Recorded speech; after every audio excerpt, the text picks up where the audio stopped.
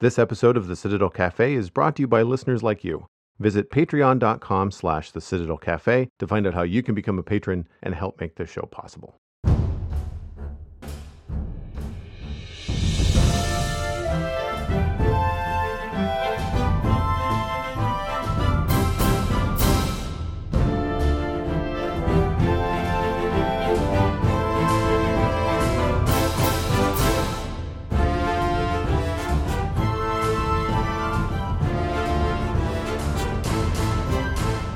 This is the Citadel Cafe, episode number 464 for Wednesday, April 26th, 2023. My name is Joel Duggan, and the Citadel Cafe is where my friends and I hang out to talk about the geeky stuff that we are into. Joining me this week, Brockett Vola is back, the Cat Volver on all the social media that matters. Welcome back, my friend. Hey, thank you. I'm back 2 months in a row. The streak's alive. Spring has sprung. And that means that it is getting close to summer movie time. And you and I have a little game we like to play around this time of year on the show called Pass or Play. And you have come prepared, apparently.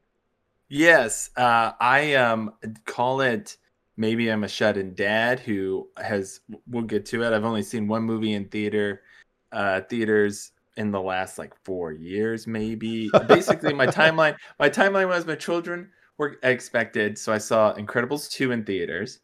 Wow, it seems a long time ago. That was a long time ago. Then I saw Rise of Skywalker in theaters after Emmy was born. And then since then, I've seen, spoiler, Super Mario Brothers movie when we get there. Okay. That's it, Joel. Those are the 3 films I have seen in theaters. Now, of course, there are some movies that have been released to streaming either simultaneously or a few weeks after, and I've caught up with some of the big name things, yada, yada, yada. But in theaters, I've seen 3 movies since basically 2019. So I maybe call me overzealous. I was looking through this summer, and I was like, oh my gosh, there's so many movies I'm at least aware of in my shut-in life as a father.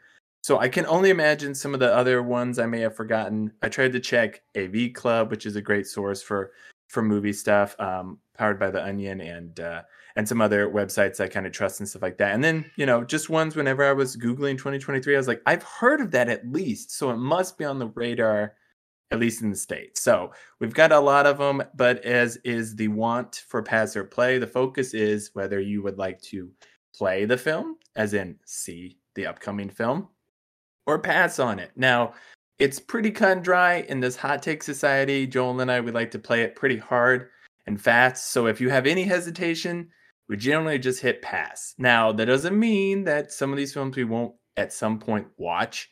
And maybe, Joel, 3 or 4 months after whatever movie comes out, you've heard so much about it, you're on your couch or it's streaming, or who knows, you're just bored and somehow you find yourself magically in a movie theater and you watch it. That doesn't mean that obviously, you should have hit play or whatever. But this is gut instinct. You see it, you know something about it, or you know very little about it, and you're just watching trailers like in the old days and making a decision off of that. So I think where we're going to start, Joel, is you've prepared some of the current movies that are currently out. Right. Current movies are currently out. Very good podcasting for Pass or Play. So if you want to start with that list, then I'll take over for the ones that are coming out soon. Well, I just looked up the release date for Rise of Skywalker because I didn't remember it off the top of my head. And it was December 20th, 2019. I knew it was a Christmas movie because my family went. My dad and his partner and myself and my sister. That was a thing that we did for the 3 years that these, or not 3 years because they were separated by more than 3 years. But the new Skywalker sequel trilogy we saw in theaters. And that would have been the last film that I saw in theaters before COVID hit. And so I don't have any kids. COVID definitely stayed my theater going experience. And I have seen one film since, Top Gun Maverick. That was the film that I saw last summer, and I have not been back to the theaters since. And one thing I wanted to ask you about this whole pass or play rules and regulations, now that the 4 years have gone by, 3 years has gone by since COVID first kind of changed everything about going to theaters, and streaming services have come up quite a lot. Are we talking about pass being I will never watch it, or is it pass as in that's not enough to get me into a theater? Just out of curiosity. No, that's a good question, because I do feel like obviously uh the cost of bringing yourself to a movie theater might be one way. The cost for me bringing my whole family to a movie theater is dramatic. It's gonna be $100. Exactly. And plus, yeah, everything involved. So, let's put it this way. If you feel compelled in a perfect world, Joel, day one of the movie's release, you had access to it either in theater and in theater specifically, like you feel compelled to actually go to the theater to see it, or day one, if you had the option to on your home system see it, would you that day do it? Right. Because I think the thing with streaming is we sometimes wait, but by that time we've heard enough about it, Yeah. or anticipation has built by then. But this is gut instinct day one when it's released. So sometimes movies gain momentum. You know, famously, the Hangover franchise like was considered a super dud. It was going to be just thrown away, I think, in the late August time window when summer movies usually are left to die, and it became a massive, massive super hit, reviving the R-rated comedy for adults and all this sort of stuff and whatever. But that one I've seen in past decades keeps kind of being brought up in this way. But we're not talking about momentum movie. We're talking about day one. Are you interested? You have the ability to be in theaters on your own power or in your own home setting, but I'm popping it on. I have access to it. So it's day one, your interest in seeing it Right. in whatever fashion that is. So the first movie on my right now edition list is Dungeons and Dragons: Honor Among Thieves.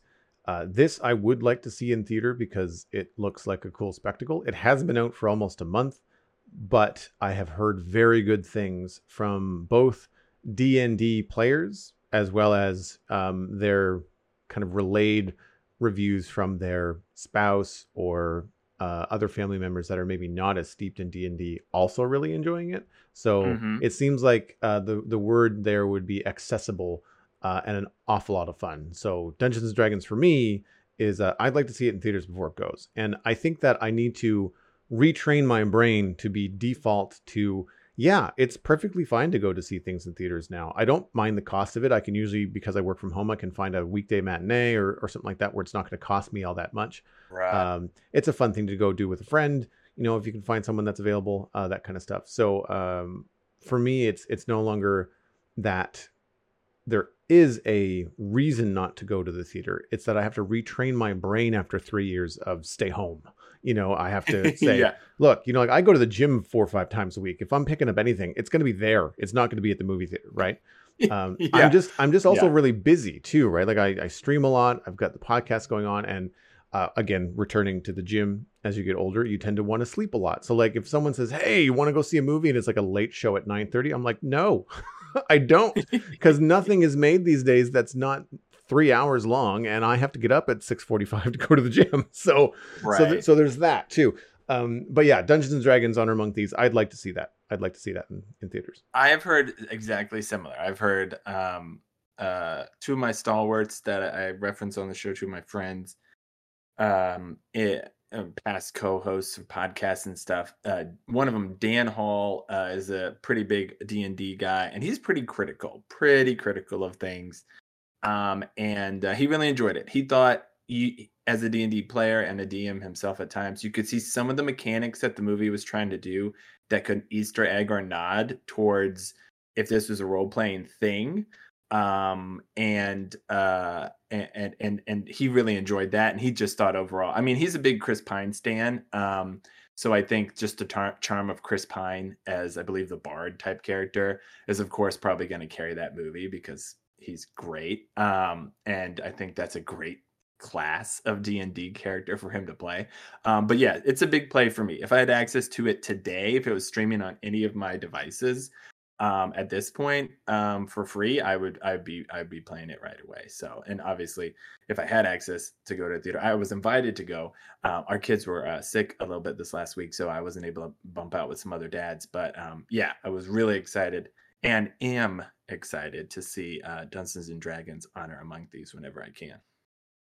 Next on the list, which you mentioned, I think that you have seen, is Super Mario Bros. The movie. And I will say, yes, 100% interested. I saw the trailer originally, and I've actually been skipping the other trailers because I feel like with animated films these days, unfortunately, they tend to oversell them and they show you an awful lot in the trailers.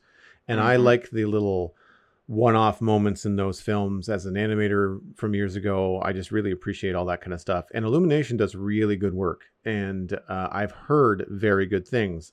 I went out to the pub with a couple of friends last Thursday, and one of them who had kids took his oldest to their first movie. James the Civilian, as a matter of fact, that's been on this show. And he had very good things to say about the Super Mario Brothers movie. And as someone that is a Nintendo fan and grew up playing Nintendo, still plays Nintendo, he said the same thing he thought about um, the Dungeons and Dragons film, which is that it is accessible. So there's something for Mm. everybody in the Super Mario Brothers movie, and apparently it's just really, really good. And so I'm looking forward to seeing that as well. That's on my list. It seems so bright and colorful and fun. Like that's the kind of thing like I'd like to go and see, because at home with a lot of the streaming services, I've actually canceled Netflix for the time being, just because every time I go searching for things, with the exception of shows like maybe Ted Lasso or a couple of animated things on Netflix that I mean I ended up finishing, like I everything is just so dark and dreary. It's like post-apocalyptic, like the world Yeah. is ending. Mm. Nothing is bright and colorful. And so I'm looking forward to seeing Super Mario Brothers in theaters.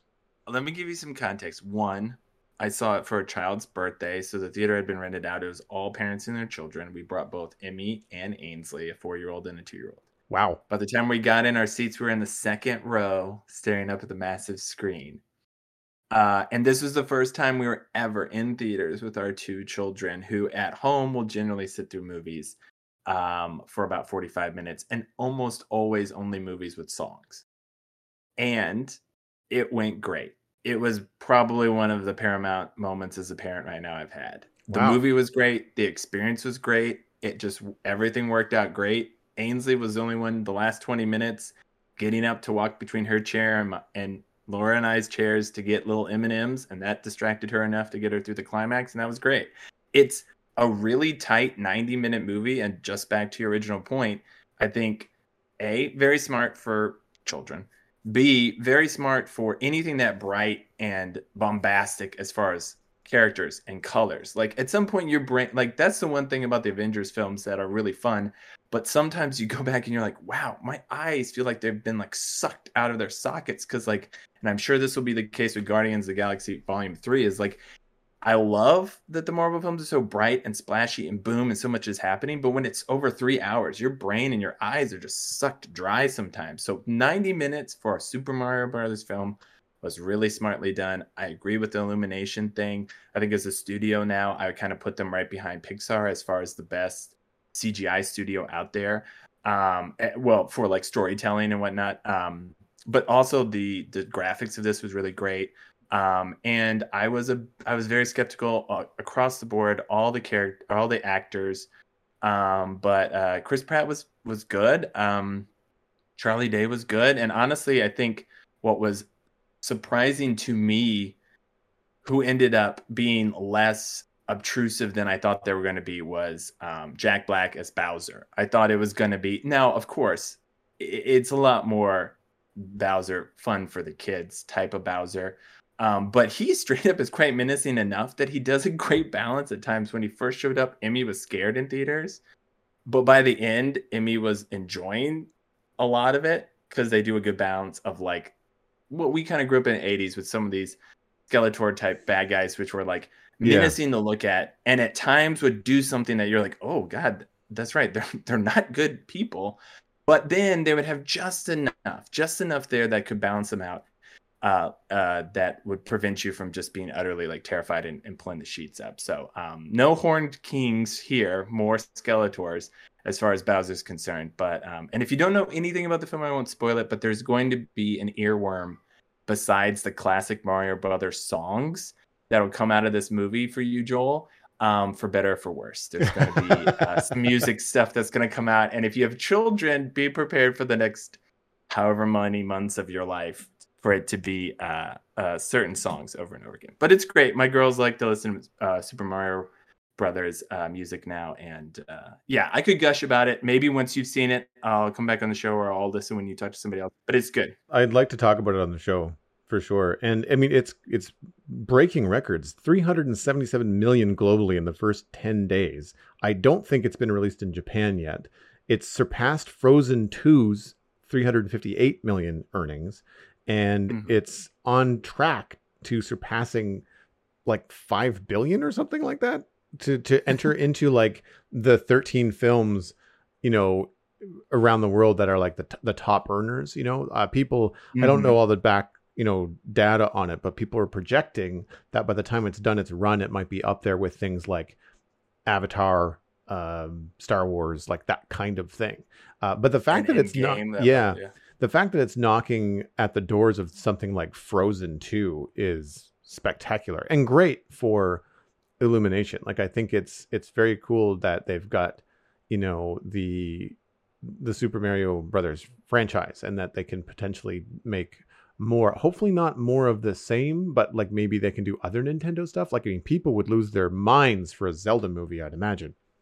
So yeah, I imagine. Yeah. So there could be more. And when things like this are good and do very well financially, especially with how expensive animated films are, it does open the doors for other investments and stuff. So that could be very, very cool. Yeah. In a completely different tone, John Wick 4. And this is something that I will say I am very interested in seeing, but it's not going to get me into the theaters. It's usually a short run. I again have a very busy schedule. I like the films, but they're something that I really kind of enjoy at home. Kind of like, I watched the first 3 at home. I don't even know if I finished the third one. And not because I didn't like it. I just got distracted and I just never got back to it. But I do like them. I don't think I need to see them in a theater. I just like kind of experiencing them at home. So John Wick 4 is one of those things like, yeah, I'll see it when it's available on streaming. And it'll probably be like, when it comes available on streaming, that's my weekend movie. Like, that's my Saturday night sort of chill thing with John Wick 4. How about you? I'm exactly the same. I'd say play. But I also saw all 3 of them after the fact by the time they came to HBO Max in the States. I think probably I still prefer watching these on devices at home because it's an action film, and modern action films, John Wick's a little bit better, but they still have a lot of jump cuts. They still have a lot of like, oh, everyone's wearing black. I hope somebody I like is not dying because I don't know what's happening. But what I've loved most about the John Wick films, truly, and this is really silly, is they constantly show him reloading his gun. And in modern action films, if you know anything, the fact that they at least show that detail is phenomenal, because you're used to the classic 6 bullet revolver person somehow shooting like a 900 bullets in a scene. And like, those things aren't fast. So the fact that he is an efficient killer and they show that little bit, those details are, I think, what have made the John Wick franchise really interesting for me. You got to see the end of John Wick 3 though, Joel, because John Wick 4 is relying very heavily on that, just like John Wick 3 was off of 2. Okay, so just make sure the John Wick films are not necessarily like, I've lost track, but Mission Impossible films where they kind of still encapsulate themselves a little bit with small details that carry over. The John Wick films are an ongoing story. 100%. So you definitely got to catch up with all of them. But I will also play that as well. I think I'm going to rewatch 3. Like, I forget enough. I remember 1 and 2 because I'm pretty sure I've watched 1 a couple of times, and I think I rewatched 2 before I watched 3. So I think I've seen the first 2 a couple of times. I mean, they're worth watching anyway. They're just a lot of fun. I know what you mean about the reloading though, because I mean, and I thought to myself when I'm watching this, like, man, he's reloading a lot, and I thought, well, he is putting entire clips into people, so he's kind of out. Like, you are when you fight John Wick, you are dead. Like, there's no question. You know, like you're full of holes, which I found both like a little excessive, but also kind of entertaining. Like, they do such a good job of like skirting the line of like over the top versus like, well, you know, whatever. Like, it's a secret society of killers. We got to have a little bit of fun here. The last movie on my right now list is 65, which is a sci-fi action thriller starring Adam Driver. And while he's a good actor, I'm not a big horror thriller person, so I won't be seeing this in theaters. It also, because it has been out for a little bit, it's getting pretty bum reviews. 5.5 on IMDb out of 10. 35% on Rotten Tomatoes, 40% on Metacritic. It is not landing very well. Remind me, it's basic. It's he's like in 65 million years, so it's like he's kind of been time shot I into think so. like a Jurassic period, and it's slightly like that. Yeah, I think right now the thing that, if I can just slingshot to the future, like as this superhero phase maybe phases out, maybe burns out the way westerns and army movies sort of phased out as my generation grew up a lot with that, and super spies. And now as superheroes possibly phase out, I think again we'll see a resurgence of high fantasy kind of Dungeons and Dragons, showing that a little bit. You could, I guess, kind of say that about Super Mario Brothers a little bit. It's more high fantasy than it is science fiction, and then high science fiction. And I think, people like Chris Nolan have proven for a long time high science fiction has a place. Peter Jackson has proven high fantasy has a place. So eventually, I think those big genres will again bring a lot more power lately. But because of that, when you kind of have a lull in that sort of stuff, I feel like the quality for, like a studio is going to get the script for 65 and be like, well, we have these 9 other big films we want to work on. Let's put our best people on them, potentially. Or some of the best writers in Hollywood are going to be like, I can't sell a script that takes place 65 million years ago, so I'm focusing that. So sometimes the talent gets drawn towards the bigger, more popular things, for better or for worse. Until new people come up and they're like, hey, I'm fresh, I'm hungry, I don't want to do what everyone else is doing, I need to make a name for myself. And then that's when you get kind of the genre breakers out there. So I'm gonna pass on 65 as well. That's it for me. What's kicking off your list? All right, so coming up right around the fresh corners, ready to suck the sauce out of your eyeballs. That sounds terrible. Tears also sounds really sad. Ready to just dry your eyeballs out with spectacle and liven your vocal cords with laughter, hopefully, is Guardians of the Galaxy Volume 3, the much anticipated third Guardians film. Since Endgame, we're back. The whole, if you followed it, if you haven't, just the whole back and forth saga with Peter Gunn and his involvement with this franchise and the whole DC stuff is a very interesting inside baseball Hollywood type of thing.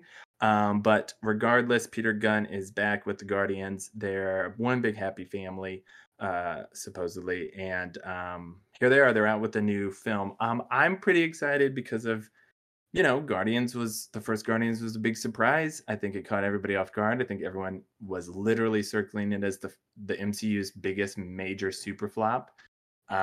Never realizing that Thor 2 should really be considered its big super flop. But yeah, Guardians, they still continue to be really enjoyable. I enjoy a lot of what they've done. I believe this might be the last hurrah as far as voice acting is concerned for Bradley Cooper and Vin Diesel and Rocket and Groot, respectively. I have no idea. Literally, have researched nothing to know if they have continued those contracts the same way they kind of got Hemsworth, Downey, and Chris Evans to continue on with their characters through the Avengers Endgame part of things.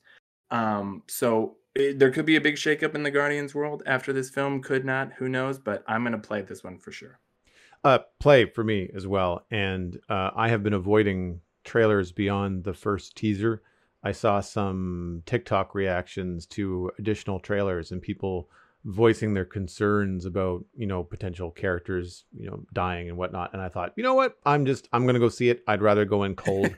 Again, with movie franchises and movies, especially when they're trying to kick off the next phase of Marvel stuff, they really are hard selling a lot of these things.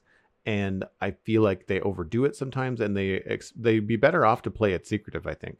The Guardians of the Galaxy movies are not my top movies. When I rewatch, the Marvel Cinematic Universe from time to time, they are usually ones that I skip. They are fun and they're beautiful. Like they're so colorful compared to a lot of the other stuff. Because even like Captain America got kind of dark. Like a lot of everything got muted, and it's cool. Don't get me wrong. I like my Captain America stuff, but I do like the bright nebula space travel dudes covered in gold. Like, it's just, there's all kinds of craziness with the Guardians of the Galaxy. There's a talking raccoon. Like, you get some leeway, in terms of creativity and stuff. And the only thing that I'll say is, and this is a me thing, I don't like awkward humor, and they tend to hammer that stuff a lot in Guardians of the Galaxy. It's not as bad as Thor Love and Thunder. Like, it's not like write the joke on a bat and beat you with it until you're blind. It's a little bit more subtle than that, but they're not always my favorite moments. A lot of that stuff has to do with Drax or Mantis. But weirdly, I really enjoyed the holiday special. So I haven't seen it, so I haven't seen that. Worth checking. I mean, it's very Christmassy, so maybe wait and watch it. Although I don't know if there's a little bit of a plot in there that you might want to bring yourself be up to aware of. Well, classic Disney. Yeah, it's fine. The weaving is there. I'll try and catch it at some point. That's a play for me. I'd like to go see it. You say that. Just I've noticed maybe what they've done. I'm probably totally wrong, but just off the top of my head, a lot of the MCU right now, the cosmic-based stuff, the space stuff, has been really bright. If you look at Captain Marvel, you look at Guardians, you look at what they've done with some of these things.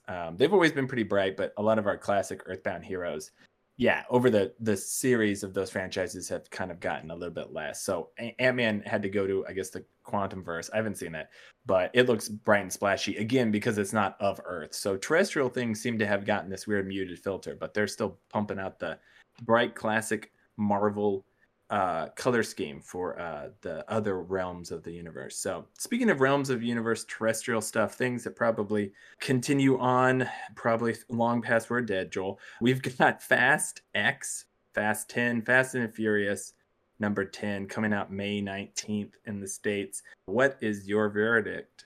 Hard pass. Saw the first one whenever it came out in theaters years ago and have not seen any others. That was a quick answer. Quickly, I will also answer pass, but I will put this caveat. For biggest fan of my old podcast a long time ago, I did the franchise and I was pretty much just laughing at it. We timed it up so Fast 5 was coming out. And up until that point, I really thought that the franchise was just pretty much a joke. Fast 5 as its own film can kind of stand alone as a pretty solid heist movie. I think Fast 5 is one of the few. You haven't revisited since the first one. If you ever find yourself, it's still got all the problems with sort of but like it's still well built. I think that was the point where somebody came into the franchise, did something different, it worked really well, and then that propelled the rest of these, which is probably, in my opinion, gone down in quality since. But again, Fast 5 is the one I recommend, but pass on Fast X. Coming to theaters in a live action form, Disney's classic The Little Mermaid on May 26th in the States. How do you feel about this, Joel? Hard pass. I'm not interested in any of the live action remakes that Disney is doing. That is interesting. You would think as a family, well, of course my girls are interested in it. We'll probably will see it. So it's going to be a play. But I also have been kind of confused by the live action remakes because it feels like Disney is realizing that if they redo the exact movie to some degree, even down to maybe the songs, that then they could still cash a paycheck, which is frustrating to me because if you're going to make a remake, you need to be making a new statement. But that's probably just me as an old person. So it's going to be a play in the Vola household. As a personal person, if I was on an island by myself, it would be a pass. But don't let anybody outside this room hear that. Okay, Spider-Man Across the Spider-Verse, June 2nd in the States, the much anticipated sequel to Spider-Man. What was the first one called? Into the Spider-Verse. There you go. Okay. Anyway, pass or play for this, Joel? Oh, play. 100% play. You're a big fan of the first one? Yeah, I really enjoyed the first one. I think I missed it in theaters. I did end up watching it at home. And what was really cool about it was because I watched it at home, I think after I got my Govee reaction lights on my TV. So talking about bright, colorful films, like this was a really fun thing. And I remember seeing it going like, I really should have gone to see this in theater. Like that was a misstep. So I'm 100% seeing Across the Spider-Verse in theaters. In theaters. Okay. That was my next question. Is this one going to push you into theaters? So far on the list, Guardians you're going to play, but Spider-Verse right now might be the one movie we've mentioned that is going to propel you to get out to theaters to see it, correct? Yep. Okay. That's good to know. Yeah, it looks great. It's a big play for me. I was really, really, really pleased and surprised by all the big choices made in it, in the first one, and the animation looks right on point. I mean, it looks like they're just going to continue straight out of what they did the first time, and that's great. I think it. Hopefully, the depth of the storytelling they had in the first one continues, and they don't have any step backs on any particular thing. But from the very loose teasers I've seen, I'm like you, Joel. I try and avoid as much as possible. Also, I just don't have access to a lot of it unless I seek it now. Not watching a lot of live television. But yeah, I'm really excited about it, and I'll be interested to see where Miles finds himself in the next film. So, all right, the next film you might not be as aware of, so I'll try and give a little bit more context. It's called The Boogeyman. Comes out June 2nd in the States. Whoops. Maybe they're trying to cash in on anybody who isn't going to spend all their money to go see Spider-Man. It's based on a short story by Stephen King. And apparently this was scheduled just to go to Hulu for streaming services, but that tested really well. So they're going to put it out in theaters. Probably again in classic Hollywood tradition of putting out something spooky and more adult on the opposite spectrum of the big splashy summer blockbuster that could be for families. Maybe that's why it's out June 2nd. But basically it's two girls in a house. They've lost their mother. Their father's a therapist. And then they have a weird, creepy, possibly supernatural visitor that evening who is there to I believe to some degree prey upon their emotions and their like the trauma of their mother's passing. True Stephen King, both physical and emotional and psychological horror seems to be possibly involved here. I know your stance on horror films, but I always have to add them, Joel. So please let me know. Pass or play on The Boogeyman? Yeah, hard pass. Okay. I'm going to say pass. And this is one that sure I might visit some point in time, but I'm not propelled in this moment to go see it. So I'm going to go ahead and hit pass for The Boogeyman as well. Next up, a franchise that has some serious up and downs, but on television recently seems to have had a pretty good resurgence based on our conversations, Joel. So are you going to pass or play the new live action big tentpole Transformers Rise of the Beasts out June 9th in the States? I probably have been too jaded by them to go see it in theater. So I will probably watch it just because it is Transformers and they were such a big part of my childhood. But that's the kind of thing where like I'll watch it the weekend it comes out on streaming. But I've just not seen enough of home runs from the Transformers franchise to go see it in theater. I think the last that I saw in theater was Bumblebee, which I really liked. Mm-hmm. And this is supposed to be the spiritual sequel to both Bumblebee and Last Night, which I think was the last film that the Transformers put out. So I don't know. I liked Beast Wars when it was on TV. It's terribly dated. The stuff in the trailer looks cool at first, but the more you see of the Beast Wars Transformers, the less interesting they look. Like Optimus Primal is gray, and there's like you can't see any detail on them. Like anything that they learned from the Bumblebee movie, they feel like they've unlearned. Now, on the flip, Optimus Prime is a proper square, I think it's a Mack truck. So they're no longer beholden to like the GMC, Chevy contract. So they look different. Peter Cullen is back as Prime. Like it's really tempting, but I think the track record just says it's a pass for me for theaters, but I'll play it eventually. Okay. In the spirit of things, referee Brockett will step in and say, anybody keeping score, Joel's passing on this movie. He will eventually see it, but his gut reaction is to pass on it. So, like if you're like, yeah, he's speeding towards watching a film. This one is passing by in his rearview mirror, possibly passing by in your rearview mirror, not leaning one way or the other. Joel, Strays out the same weekend, June 9th in the States, is a Will Ferrell. I think it's Jamie Foxx. Sorry, I haven't pulled it back up, but they're voicing live action dogs. So talking dogs in live action. Sweet. It's a comedy. What do you think about Strays, Joel? Hard pass for two reasons. One, I don't watch those kind of films, and two, Will Ferrell out. Not interested. Okay. Yeah. Out on Will Ferrell. All right. I'm also going to pass on it as well. I think the talking dog thing, I know this is probably going to be more geared towards adults than it would be something like, Homeward Bound, The Incredible Journey back with Michael J. Fox and whatnot. But I think as a genre, it's not something that's grabbing me in any direction. So, well, yeah, it's going to be a pass for me as well. Oh boy. Talk about superheroes, drama, Hollywood inside baseball.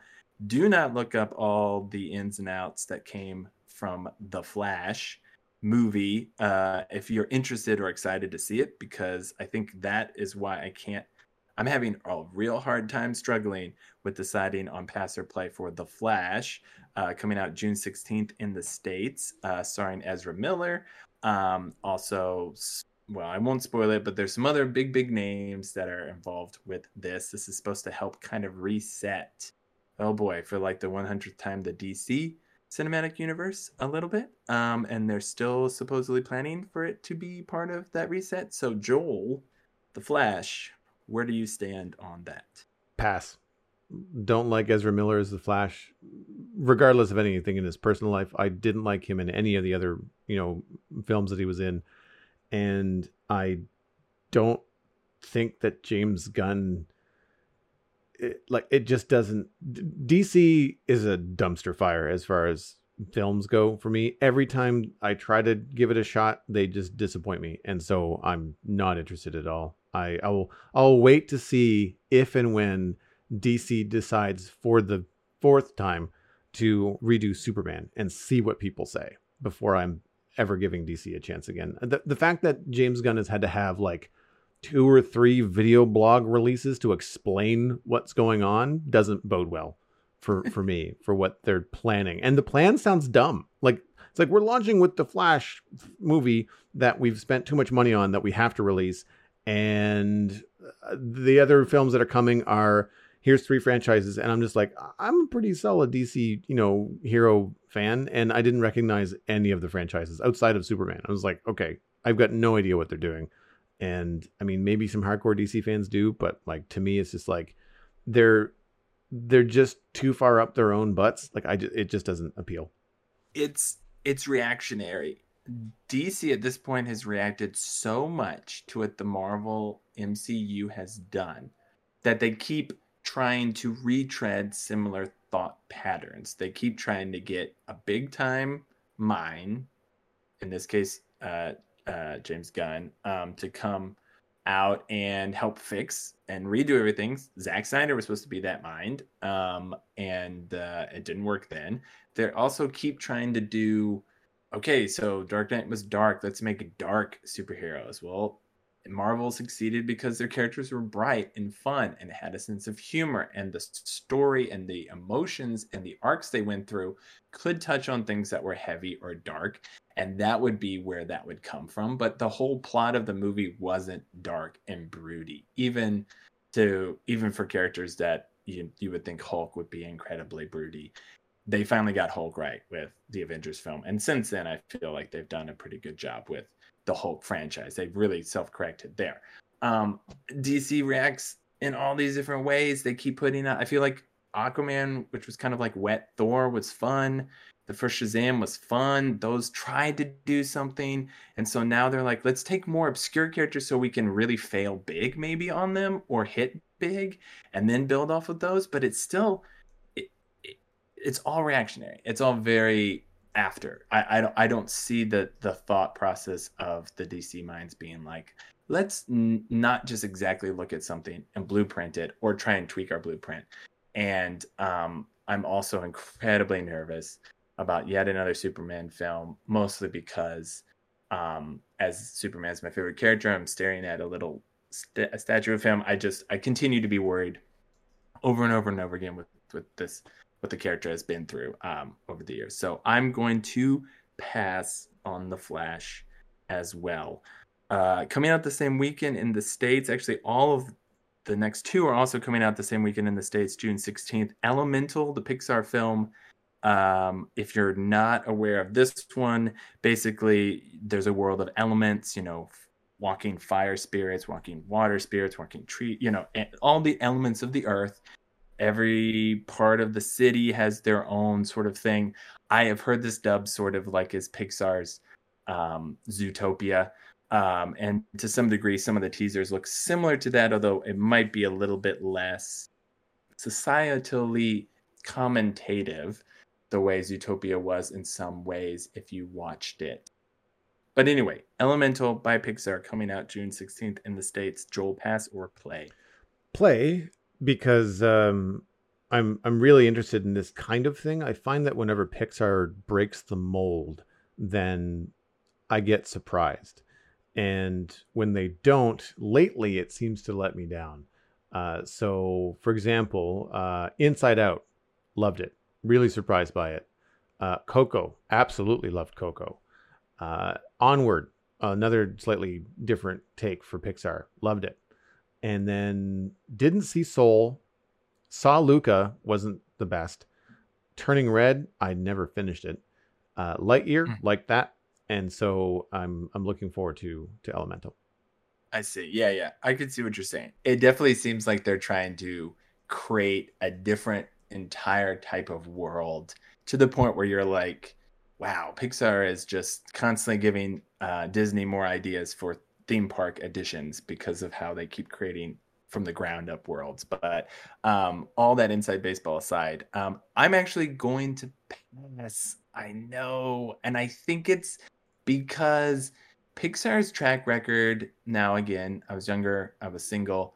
Every Pixar film that came out when I was all the way up until the movie Up was a must watch because Pixar just had this amazing track record, even to the point where like Cars, when I saw it in theaters, I was like, hey, it wasn't as bad as I thought. And I now have a slight appreciation for Cars, even as weak as it is compared to those original, I think 10 or so.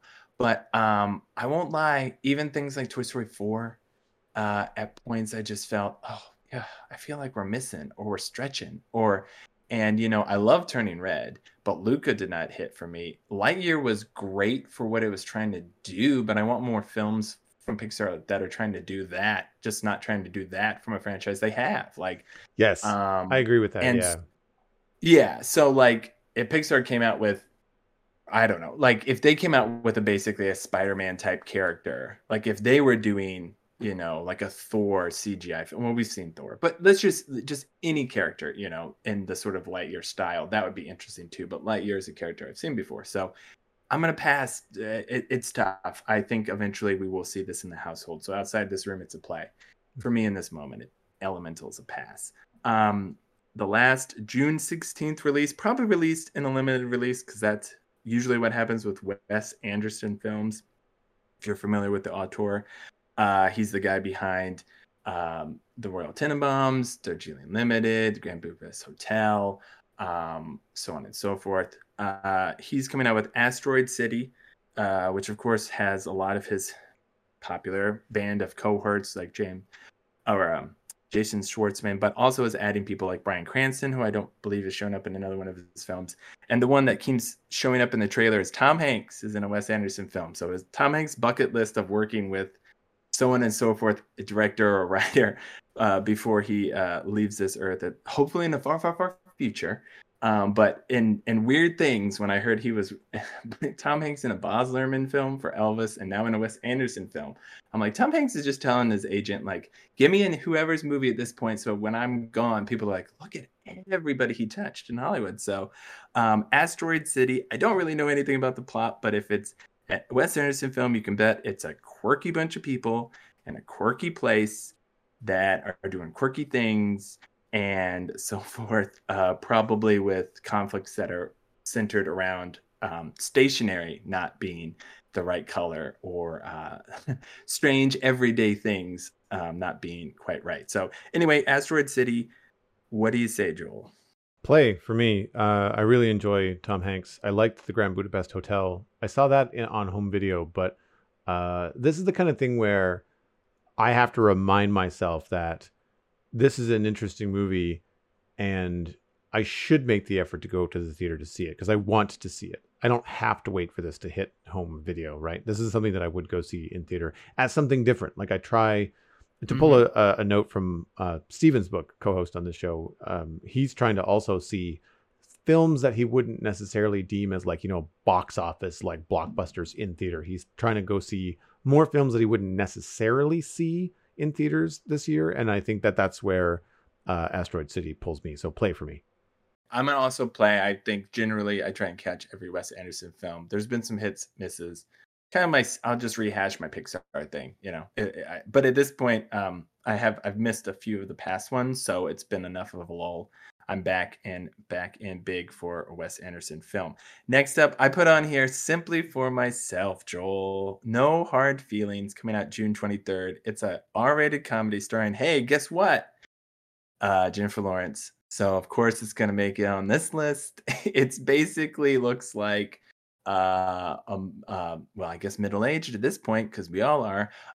Jennifer Lawrence character is sort of like a loser type and is going to be hired by this child's family to be his girlfriend slash like first sex experience, so that he can man up. The trailer is quite strange. The whole concept's quite strange. But if you grew up in the 80s and 90s like Joel and I did, this was a strange thing that would happen a lot. There'd be a comedy about mostly boys losing their virginity and the hijinks around it. Well, guess what? Those kids have grown up and now are writing movies. So of course this movie is coming out.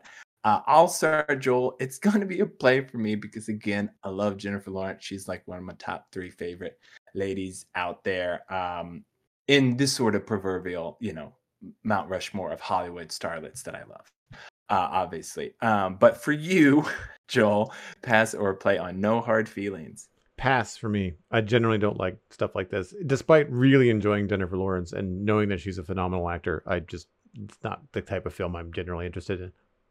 Perfect. All right. Well, talk about things that should be for our general interest. Boy, this is really making my chest tight, both emotionally and anxiety riddled. Indiana Jones and the Dial of Destiny, our 5th Indiana Jones film, possibly our final. We said that about Crystal Skull, and they came out with a 5. I don't know. Harrison Ford's still kicking around, but out in the States, June 30th. Pass or play. And I'm going to put a caveat on this, Joel. This is one you have to go see in theaters or you'll never see it in your life. Are you going to pass or play on Indiana Jones and the Dial of Destiny? I'm going to say play just because of my investment in the series. Okay. Despite the disappointment of Crystal Skull, I will hang the success of Picard's season 3 on me thinking, I will probably enjoy this. If I can see past some of the shortcomings that I see in the trailer, then I think that I'll probably enjoy Indy 5. And it's the kind of thing where I'd like to get a couple of guys together that are all my age. We'll all go and then go for beer afterwards, that kind of thing. People that grew up watching the Indiana Jones trilogy, big Harrison Ford fans, that kind of thing. So it's a play for me. But I'm also fingers crossed that it doesn't look like a green screen dumpster fire. Like there's some scenes in the trailers look awesome and other scenes look ridiculous, like not real at all. And so I'm hoping it looks better in theaters than the trailer. Yeah, I think unfortunately they could still do more practical effects if their main actor and hero could more practically do things. Bless them. I'm sure Ford can still kick it around. But watching him move around and shrinking on Apple TV, which shout out was a fantastic show. Wow, he looks old. I mean, maybe he leans into it. He plays somebody with Parkinson's, so of course, if he's a good actor, he's got to portray that bit. But he looks old. He looks like he's moving pretty slow. So they filmed Indiana Jones, obviously, a little bit before shrinking and whatnot. But yeah, if I was held to my same standard, like I should, unless I'm a hypocrite, if I only could see Indiana Jones 5 in theaters or never, I would make the effort. Because Indiana Jones is my favorite. Him and Superman are just my tent poles. I grew up with them.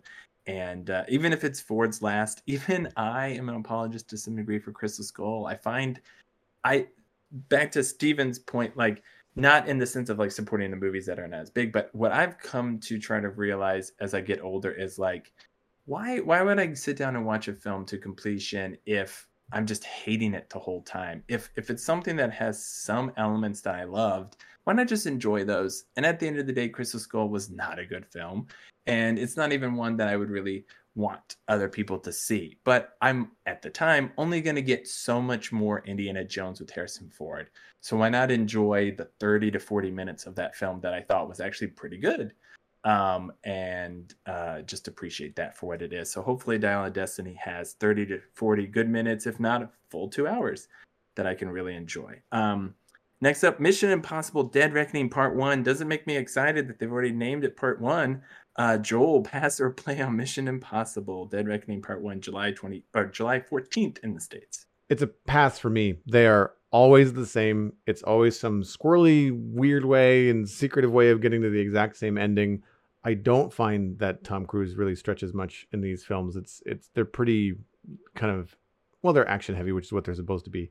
And despite liking Haley Atwell so much, and she's the I guess the female lead in this, I just not on board. I don't need more. I wish that they would do new films like this that weren't part of a franchise, right? Yeah. You don't know how, like, maybe if this was just a completely new hero, but because it's Tom Cruise, he can get the money behind it. He puts his own money, he puts, his own bones on the line for these films. I agree. If it's a pass for me, if Henry Cavill couldn't get me with his reloading his forearms meme out to see the one he was in, and I haven't seen any since Ghost Protocol, which was 4.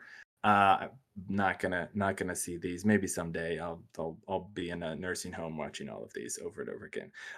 Next up is Chris Nolan's Oppenheimer, based off of the the mostly famous scientist who created the atomic bomb, or helped create the atomic bomb for the United States. It's out July 21st in the States. Likely another Chris Nolan type of film that's going to have some very interesting filmmaking elements to tell a pretty straightforward story, probably in a not very straightforward way. Joel, Oppenheimer, is that a pass or play for you? A pass. Okay. I'm going to pass it as well. I passed Dunkirk. And I passed Tenet. Eventually I saw both, but unfortunately Nolan is, again, I'm sort of in the Pixar realm there, where kind of had some misses. The same weekend, July 21st, I feel like I know the answer, but Margot Robbie stars as Barbie in the live action Barbie film with Ryan Gosling. Hey, some good chops. And Greta Gerwig, very cool director, behind the helm here for Barbie. Are you interested in pass or play? Pass for me, but not because I don't think it has maybe legs to be entertaining. I just know it's not meant for me, right? Like, my sister might really enjoy it because she grew up playing with Barbies and was part of that whole scene in the 80s, and is very much a child of that era. So I can see it doing well for those that it's made for, but you're not going to get me to go see it. I think Barbie will be, of all the things on this list, might be the one that's could end up being a surprise huge hit, and they just make more Barbie films / more toy based films, but I think that's because of the people involved, and not necessarily the material. But Barbie hasn't had great material, so I'm gonna hit play for Barbie. Haunted Mansion, a second attempt by Disney to make something out of that Disney classic ride into a film. The big name that I know from the trailer offhand is Owen Wilson is in it. It comes out July 28th in the States. Is it pass or play on Haunted Mansion for you, Joel? Pass, for all the same reasons I mentioned about The Little Mermaid. Like, I just wish they would put money into something original, and come up with something new. It would be way more entertaining and way more fun. For example, Zootopia. I think Zootopia might be the last Disney film that I really, really enjoyed. I'd have to look up to see which other ones have come out, because I get confused sometimes between Disney and Pixar, but the Disney films that have come out recently, none of them has been appealing to me. I'm going to play it, and for the same reason that I still played Muppets Haunted Mansion on Disney streaming, is the Haunted Mansion still has cachet for me. I'll probably watch it and try and enjoy what I can out of it, but Muppets Haunted Mansion, honestly, was both quite creepy and quite good. I really recommend that one. So I'm going to give Haunted Mansion a try with the play here. Next up, Teenage Mutant Ninja Turtles. out August 4th. We're in the dreaded August window of things as kids go back to school and people are tired of movies. But we're putting out a Teenage Mutant Ninja Turtles. It's backed by Seth Rogen, who apparently has been working behind the scenes on some of these films. I think I was reading, and this leans more towards the original incarnation of Teenage Mutant Turtles, not the 80s and 90s cartoon, but more the comic books they were built off of. That's why the animation looks a little bit more scratchy and whatnot. And I get Spider-Verse vibes of what they're trying to do here with Teenage Mutant Ninja Turtles. So Joel, for you, is it a pass or play? Oh, it's a definite play. I think that looks fantastic. And again, learning my lesson from not seeing Into the Spider-Verse in theaters and having seen the trailer for Teenage Mutant Ninja Turtles recently, it looks fun. I will go into it knowing it looks like it's aimed at much younger audience members. Like the turtles in the trailer are like 13 or 14. It feels like they're not older. I mean, again, I grew up watching Ninja Turtles, and I think other animated Ninja Turtle franchises have done well. There was a film a little while ago that had Patrick Stewart as the villain, I think, in it voicing, and that was pretty good. I am struggling to remember if I've seen any of the recent animated television shows for Turtles, but a lot of them were on like Cartoon Network or other US television networks that I don't have access to, that I don't have streaming access to, because they were on like traditional television. And so it's been a little while, but yeah, definitely on board to see Teenage Mutant Ninja Turtles. I'm going to hit pass. I grew up with the Ninja Turtles, but I've never, since that's one of the few franchises I've kind of grown out of. I would probably have to come to this later, but if it's a gut instinct, I'm going to pass on it. I'm going to pass on Teenage Mutant Ninja Turtles Mutant Mayhem CGI film. I'm going to flip the last two because I'm more interested in one of them. I know your answer for one of these two, and I don't the other. So I'm going to skip to Blue Beetle, coming out August 18th. It's one of the DC Universe movies, Joel. Is it a pass or a play for you? It's a pass because, again, I don't think that DC is proceeding with they don't have the right motivation, I don't think. And if you're leading your first film, your benchmark film after The Flash with the Blue Beetle, and you're not trying to go with one of your mainstays, I think that that's an issue. And I think they're forcing it. I think they want to put films out quickly, and they don't have the actors or the story to move the tentpole characters like Wonder Woman, Batman, Superman, Green Lantern. Granted, it's been a while since we've seen a Green Lantern on the big screen, but I think that it's not been long enough since the other films that people are like wanting, a new hero. It's like Marvel had waited long enough between the previous Spider-Man films to introduce Spider-Man into the Marvel Cinematic Universe to where fans were very excited. And if it had been 2 or 3 years since Andrew Garfield finished his run as Spider-Man, people would be just like, wait a second, didn't we just have Spider-Man? So I think that's an important thing to note. And that's why I think that DC is rushing. If DC wanted to knock it out of the park, they would do nothing for like 10 years and then come back and do what they want. Joel, that doesn't get people paid. That gets people fired, Joel. Come on. So Blue Beetle is one of these deep cut type of heroes they got to redo, and I think they're going with the redo one. I forget his first name. I think his last name's Reyes. It's more the type, if you're familiar with Smallville, of the weird shoehorned Blue Beetle in at the end of that TV show's run, than the classic one, Ted Kord. So it's like a teenage boy getting some cosmic powers and whatnot. This would be one that I think would work better, and it was probably planned to work better once the big tentpole characters were out, and so you could get a Guardians of the Galaxy type hit in the franchise. But now they're sort of counting on this to be a franchise resetter. So for that reason, I'm a pass, because I think that's really scary. Everything about this film is probably preset though. So if it was going to be good, it's probably going to be good despite everything put around it. But still, it's tough. So it's a pass from me. Coming up before that, though, on August 11th, and I saved this one. I added this one at the very last minute for you, Joel. They're making a Gran Turismo movie. I know you've brought that up, I believe, in the past, right? You've Nope. enjoyed some of the... No, not Gran Turismo. Which one do you play? Forza? Forza. Oh, Forza. Yeah. Okay, so Gran Turismo is not... But Are you okay? So let me reset then here. Gran Turismo is a movie that is, I'm reading the storyline verbatim, Joel. The ultimate wish fulfillment tale of a teenage Gran Turismo player whose gaming skills won a series of Nissan competitions to become an actual professional race car driver based on a true story. It has David Harbour in it. And it's got, who else was on there? Orlando Bloom, I think, is in there. Okay, so what? Joel, pass or play on Gran Turismo? Pass. Not. It just doesn't. Based on a true story is, I guess, kind of interesting, but like, I've heard nothing about it. I've not even seen the trailer. It, to me, it just doesn't feel as well. Here's the thing. When I look at, a little bit of the trailer and I read a little bit about it, what it doesn't seem to have is the heart that Ford versus Ferrari had, which I really enjoyed. Yeah. Okay. So I think that it's again, it's like Ford versus Ferrari, great racing movie, and then movie studios start putting out all kinds of racing movies, and none of which are as good as the first one that everybody liked, And so I mean, I like David Harbour, I like Orlando Bloom.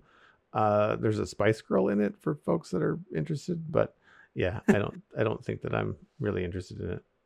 I'm trying to remember the name of the one. Was it Need for Speed that Aaron Paul was in? That was supposed to be a franchise as well, based off video games, and I think that landed like a duck. So yeah, reading the not only mistaking Gran Turismo as a game franchise that you play, Joel, but also mistaking Gran Turismo for a straight up adaptation of, let's just make a movie around the game. It's like, I guess it's not super meta. It's based on a true story, but somebody who played the game really well and now is a professional race car driver. Yeah, it's really confusing. I think the based on a true story might be the part that lifts it towards an interest. But as this long list is concerned, it's got to be a pass for me as well. So we tried to race through those as fast as Gran Turismo is probably going to race to DVD. That's a dated reference now, Joel. Race to streaming is what I should say. So that was pass or play for the summer of 2023. Thanks for going through that long haul with me, Joel. That was, I think we found some good ones, though. There's a few in there. I believe we knew ahead of time for sure where we were gonna pass or play. But as we talked through some of them, I think you kind of talked me back into the interest of some of them. But that's not the rules of the game. So I tried to be as dedicated as I could. Well, we have a few other things to mention that we will be covering on the Citadel Cafe probably next time. Steven and I have been talking about The Mandalorian in chunks as it has been released this season. Obviously, this past week, the final chapter 24 in season 3 was released. I really, really enjoyed it. I will say nothing else, just in case anybody hasn't seen it in the last week. But we'll be talking all about that, probably the last 2 episodes of The Mandalorian next time, as well as a lot of the news coming out of Star Wars Celebration that happened earlier this month. There's awful lot of Star Wars stuff happening, and Steven happens to be a fellow Star Wars fan, so we'll be talking about that next time on the show. If you're enjoying the podcast, then you can also help us make more. The Internet Minute is brought to you by you. The Citadel Cafe is 100% listener supported. If you're getting value out of the show, please consider putting a little bit of value back in. You can become a member at patreon.com/the Citadel Cafe. Joining at any level will get you an invite to the member-only Discord server that's shared with my personal Discord, and of course, access to any bonus barista cuts that we can record. Special thanks go to Bean Counter patrons, Cosmic and Smurf588. Thanks very much for your support of this episode. Patron count is at 27, which is steady on from the last time we recorded. Our goal each time we sit down to record is to have at least one more patron than the previous episode. If you would like to be patron number 28, visit patreon.com/the Citadel Cafe. We're going to stick with Star Wars, and surprise, this is the Lego Star Wars X-Wing Ultimate Collector Series. X-Wing Starfighter set 75355. It is going to be released on May 4th, which is Star Wars Day. May 1st for VIP members, that's me. 1,949 pieces. I'm not sure why they couldn't find one to add it to an even 1950, but that's where we are. $319.99 Canadian. If you add the sales tax in where I live, that works out to 18 cents a piece. So it's not a cheap set, but it's big. We're talking Ultimate Collector Series scale. So it is 55 centimeters or 21.5 inches long. It is 27 centimeters or 10.5 inches high. And the width is 44 centimeters. That's 17.5 inches. So it is up there with my recent model of the Space Shuttle Discovery, which was another UCS set that I have. So it would look mighty fine on the other side of my TV, which will bookend with the real space shuttle and a fantasy space fighter. So I'm looking forward to checking this out. It's really, really cool looking. I have the playset X-Wing. I have like the minifig scale X-Wing, which is, I think, just Red 5. I think it's Luke Skywalker's X-Wing. And that was a fun little set to put together. And it looks nice on top of the bookshelf. It's the same scale as like the Y-Wing and the other things that I have.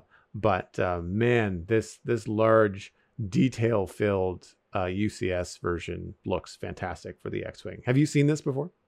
Oh my gosh, all these sort of and I think the details, to your point, one piece. But that's the thing. It's the point is the details, Joel. So if one extra piece would make somebody look at this and say, "This is not going to work. This is not as detailed."